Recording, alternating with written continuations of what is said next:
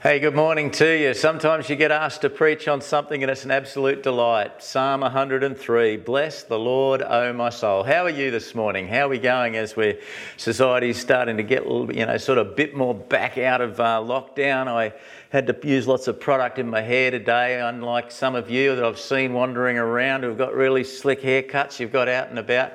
But look, it's a great morning for us to focus on this Psalm of David, a real treasure. Let me pray as we come to his word. Father God, we do just invite you into this space this morning. Lord, we ask that your word would, breathe into us, Lord. Breathe into us something that's positive, something that takes us on, something that helps us to live out this life for your glory.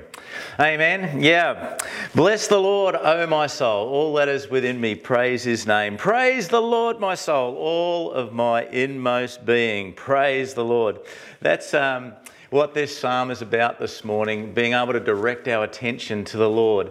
Modern renderings of it use this expression, praise the Lord. More older versions tend to use this word, bless the Lord. We're going to investigate all of those things as we move on. This psalm is described by others just as a hymn of praise. It's and you'll notice as we read it together that it starts and finishes with this one phrase, bless the Lord, O my soul, like two bookends to hold together this brilliant stuff. So let's listen to it. I'm going to flick over to a YouTube clip. We're very thankful for these resources available to us. Enjoy. Bless the Lord, O my soul, and all that is within me, bless his holy name. Bless the Lord, O my soul, and forget not all his benefits, who forgives all your iniquity, who heals all your diseases, who redeems your life from the pit, who crowns you with steadfast love and mercy, who satisfies you with good so that your youth is renewed like the eagles.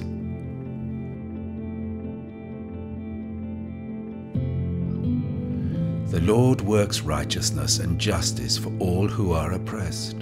He made known his ways to Moses, his acts to the people of Israel. The Lord is merciful and gracious, slow to anger and abounding in steadfast love. He will not always chide, nor will he keep his anger forever. He does not deal with us according to our sins, nor repay us according to our iniquities. For as high as the heavens are above the earth, so great is his steadfast love towards those who fear him. As far as the east is from the west, so far does he remove our transgressions from us. As a father shows compassion to his children, so the Lord shows compassion to those who fear him. For he knows our frame. He remembers that we are dust.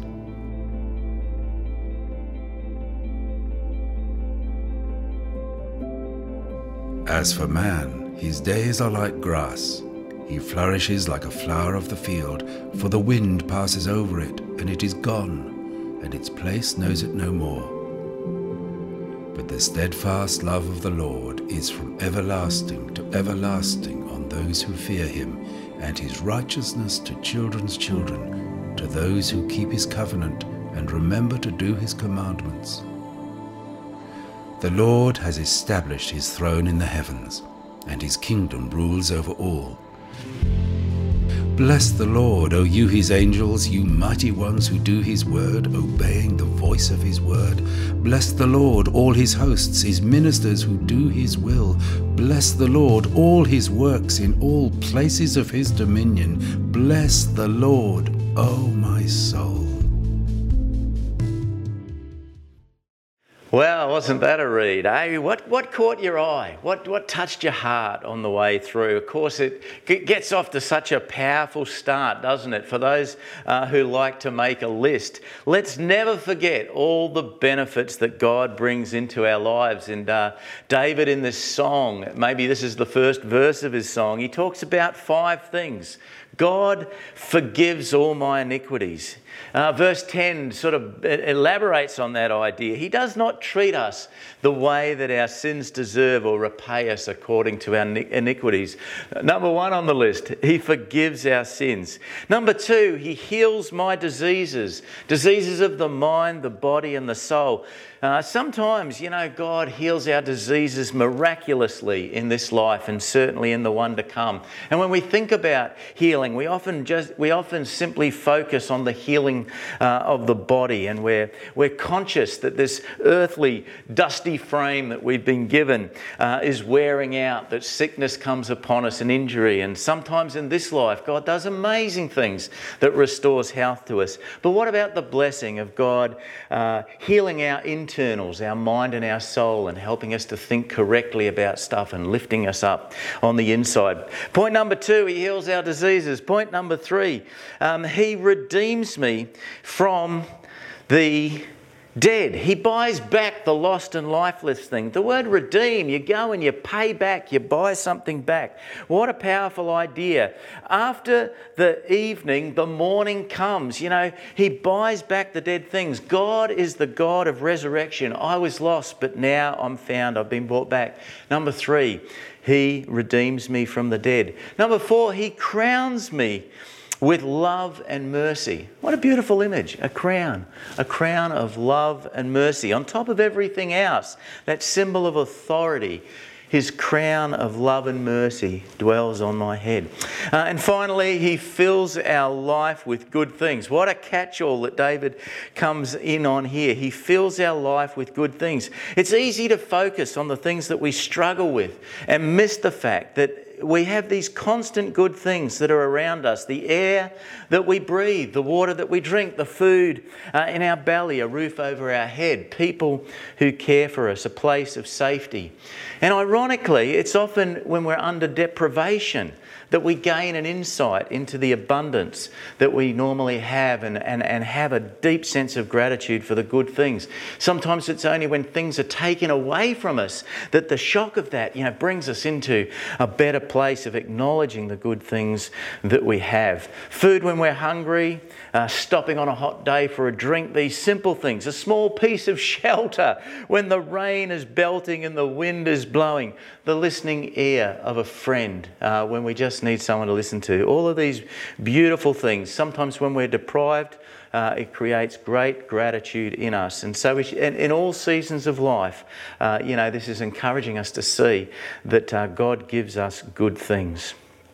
The psalm reminds us to remind ourselves to see the good and to glorify God for it. Now, the life context of this psalm in the life of David is unclear. We don't really know where David was at in his personal life, how he was going. Maybe this was a high point that's, causing him to praise. Maybe it was actually a low point in his life that was causing him to refocus his thoughts around God and his glory.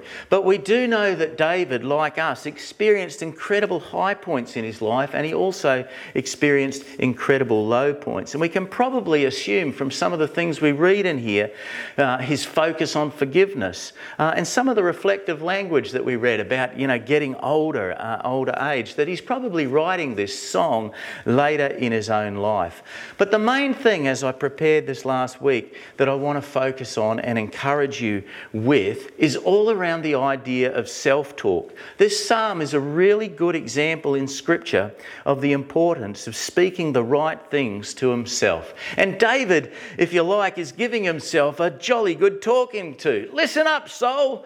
Come on, inward being. Listen, we're going to bless the Lord. Do you ever give yourself a good talking to? Do you grab yourself by the scruff of the neck, so to speak, and give yourself a good talking to, a bit like a coach to the player, saying, come on, soul, listen up. Having the right self-talk going on in our lives is so important in our Christian walk. Replacing fear with faith. replacing that narrow focus, as we can get all consumed by our own concerns, and broadening that up to this God perspective. We've talked about this a number of times over this series of Psalms for every season. Well, I would describe this psalm this week as almost a catch-all. It's in our series, Psalms for Every Season, but this is actually a psalm for every season in our own life, unlike some of the ones that we've looked at in previous weeks that have had a very particular focus. This is like a psalm for general use, in all stages of life. The psalm draws out in us the important biblical principle of remembering, living in the ever-presence of the most important thing. The Old Testament has many references to the importance of remembering. And as we read through the narrative in the Old Testament, we'll see many times memorials are built to remember those particular breakthrough moments and things that God's done in the life of individuals or in the life of the nation of Israel. The law puts into place all sorts of festivals, and each one of those festivals tells a story and it points back to things of the past so that people can move forward and keep God in their focus. And Jesus picked up these principles by giving us a simple celebration of communion, simple celebration and memorial stones of baptism. These two things, for example, are other great memorials that help us to remember, cause us not to forget. I ask myself during the week, is there a difference between remembering and not forgetting? Is there a difference between remembering and not forgetting? I think there is a subtle difference. As I thought about this, I thought, you often hear people say, "Oh, do you remember when?" Or, "Oh, I remember when." And often the tone of using that phrase, "I remember," or "do you remember," is sort of whimsical. It's sort of going back to something that was nice to think about. But when you hear somebody start a sentence with, "I'll never forget," there's a little bit more grunt to it, isn't there? And I couldn't help but take my mind back to myself as a child with my own mother. My mother would say things to me, "Remember to take your lunch money." She didn't really care whether I remembered to take my lunch money at all. She was being polite and encouraging me, "Remember to take your lunch money." But if I forgot to take my lunch money, it was no skin off her. I was going to come home, I was going to be hungry, and I was going to remember. There was a life lesson to be learnt for me. But when my mum called out, "And don't you forget," something like, "Don't forget to take your muddy shoes off," well, this was a higher issue.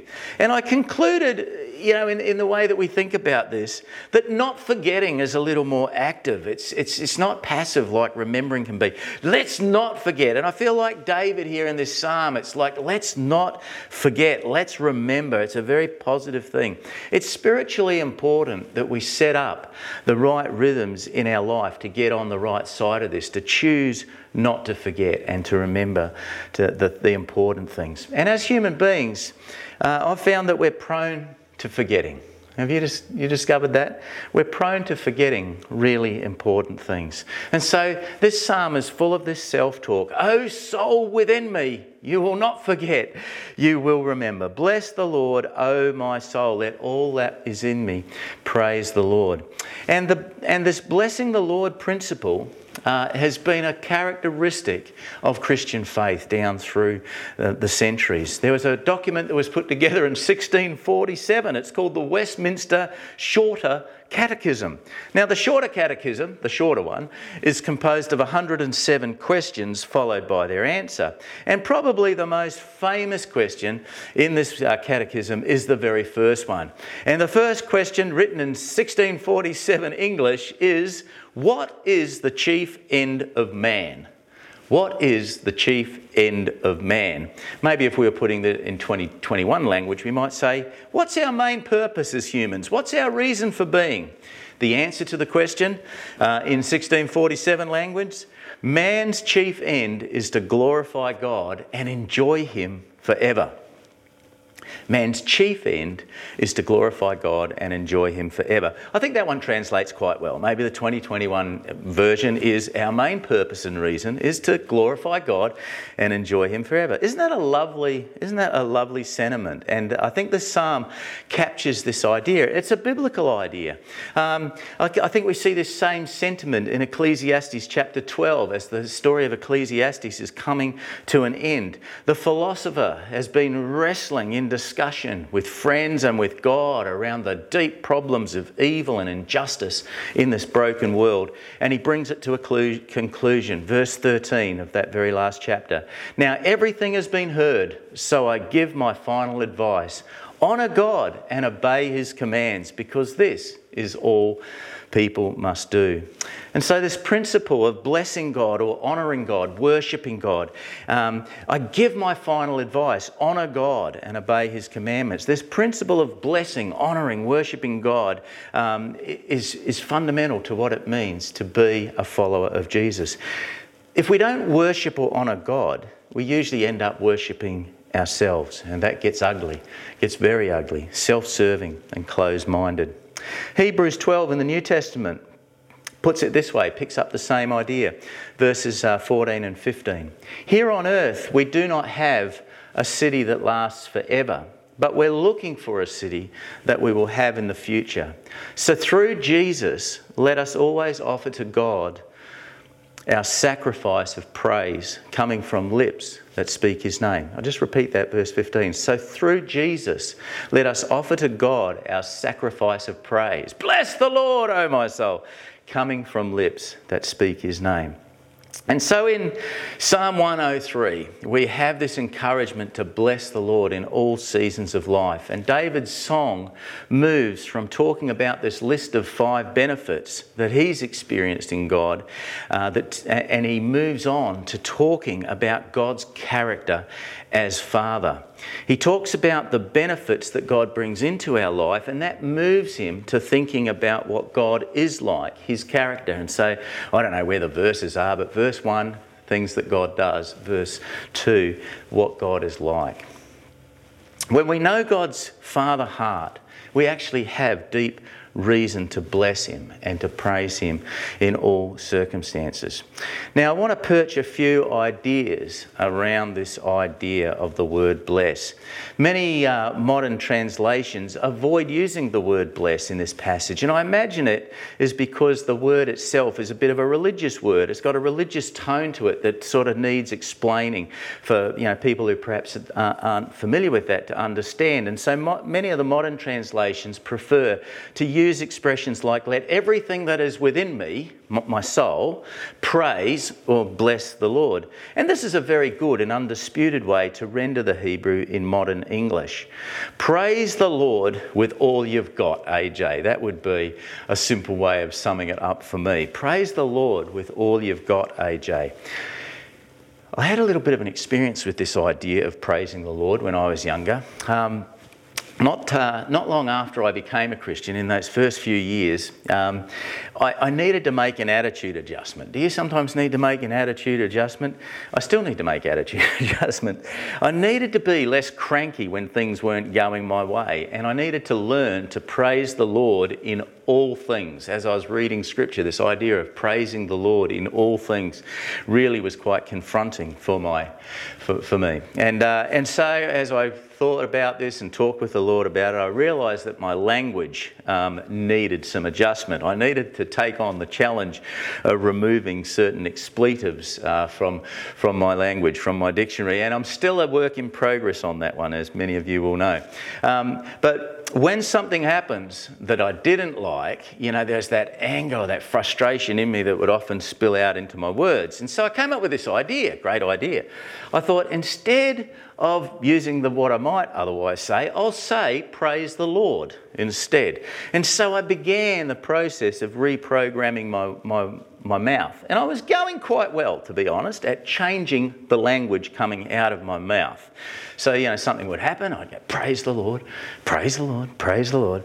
But after a few months of getting into the habit of actually saying praise the Lord, I had the realisation, or the extra revelation, if you like, that whilst I'd changed what was coming out of my mouth, I hadn't actually changed my heart. I was now simply saying the words, praise the Lord, with the same heart attitude as if I was swearing.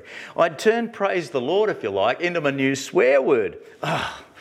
The human heart, eh? I'd turn the phrase, praise the Lord, into a swear word. So I'd say, praise the Lord, but I wasn't really praising the Lord. I was just saying those words.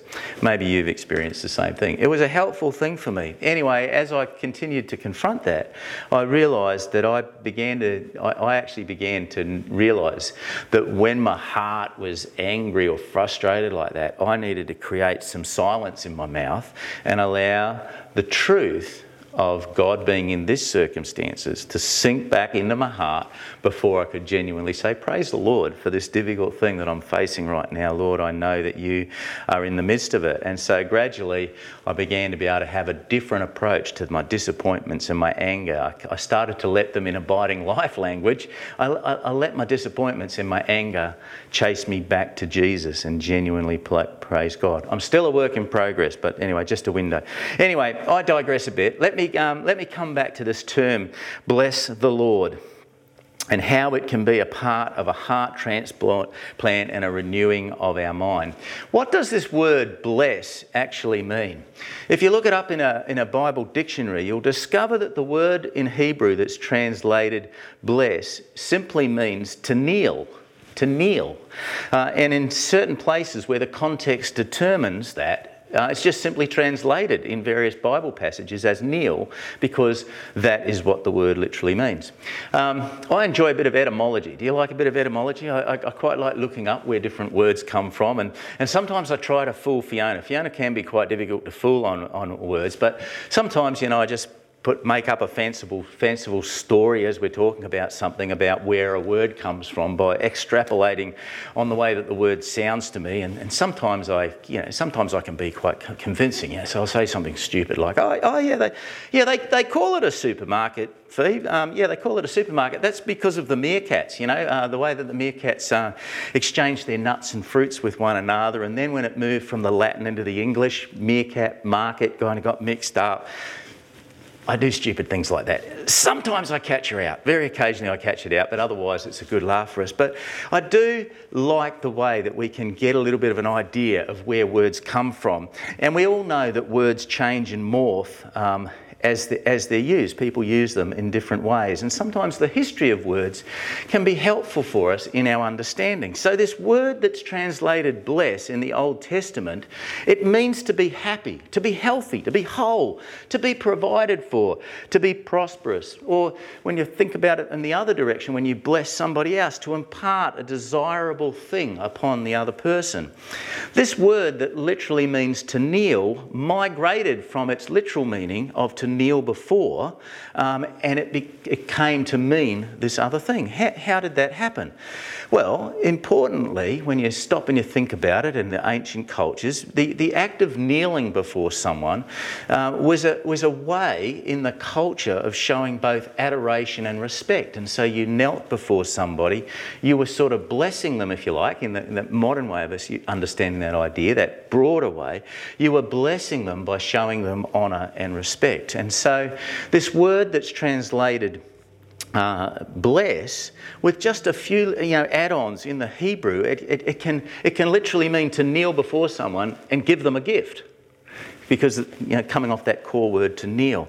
And so this was a common part of their culture. When you arrived at someone's home or when you left somebody's home, you knelt before them, you might bring a gift, and you showed them adoration and respect. And so this kneeling, this act of kneeling, took on this broader meaning of, being blessed is somebody's kneeling before me. They're making me happy, I'm healthy, they're providing, they're gifting me, all of these beautiful simple ideas. And I think perhaps we've lost the richness of that, obviously, in our society. We don't often turn up to somebody else's place and kneel before them at their house. And so I think this etymology, I think, adds a little bit of texture to me of what it actually means to bless God, bowing in adoration and respect. But not just in the act of singing a song, bless the Lord, oh my soul, in church, but actually by the way that I live in my heart as a 24/7, bowed in adoration of respect. Bless the Lord, oh my soul. But then when you flip this idea around and you think of an aging patriarch, like the story in the Bible of Jacob speaking out blessings to his sons, words of blessings, words of honour and words of adoration over his sons nearing his deathbed, and he's blessing them. And when you think about it, that in the reverse direction of the patriarch, the father to his son, and you get a little bit of an image of this tingly, awesome meaning of God, in a sense, kneeling before us in adoration and respect for us, a big God and a little us, and in a sense kneeling before us and giving out all of the good things that we enjoy in this life, from the simple things like breath and food and shelter to friends and all of the other good things that he kneels before us and gifts us with that. Don't forget that God. Soul, remember that God. Bless the Lord, oh my soul. We started earlier in focusing on those benefits. He forgives me, he heals me, he redeems me from death, he crowns me with love and mercy, and he satisfies with so many good things. But let's finish with another list, because like I said before, David moved from thinking about the benefits that God brings into his life to thinking about what God is like. It really starts for me in verse 8. Just let me reel off a few of these beautiful things. The Lord is compassionate and gracious, slow to anger, abounding in love. Verse 13, as a father has compassion on his children, so the Lord has compassion on those who fear him. So the Lord is by nature compassionate and gracious, slow to anger, abounding in love. And as our Father, he has compassion on us who fear him. And it elaborates on what does that mean? He'll not keep accusing us. He ceases being angry with us. He doesn't treat us the way our sins deserve. As high as the heavens are above the earth, so great is the love of those who fear him. The height of the heavens, where God's dwelling place and our dwelling place, that sort of distance, it's metaphorically saying that's the sort of love that he has for us.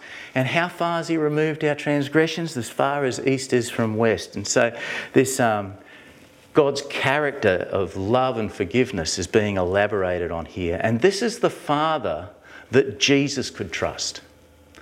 This is the Father, when Jesus put on a human body and came from that heavenly dwelling and dwelt amongst us. This is the Father that Jesus could trust, even to death on a cross. God knows our condition.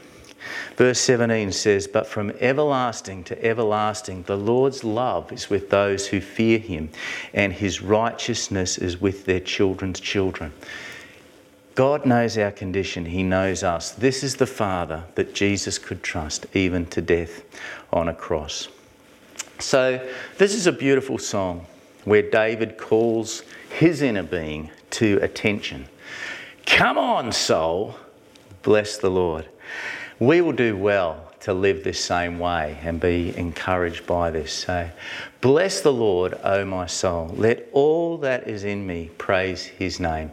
Let us be a people who live that way and ask Jesus to take us on a journey where we understand those things and get them working. Let all of the things that we wrestle with in life chase you back to Jesus. Bless the Lord, O my soul. Let all that is within me praise his name. Amen.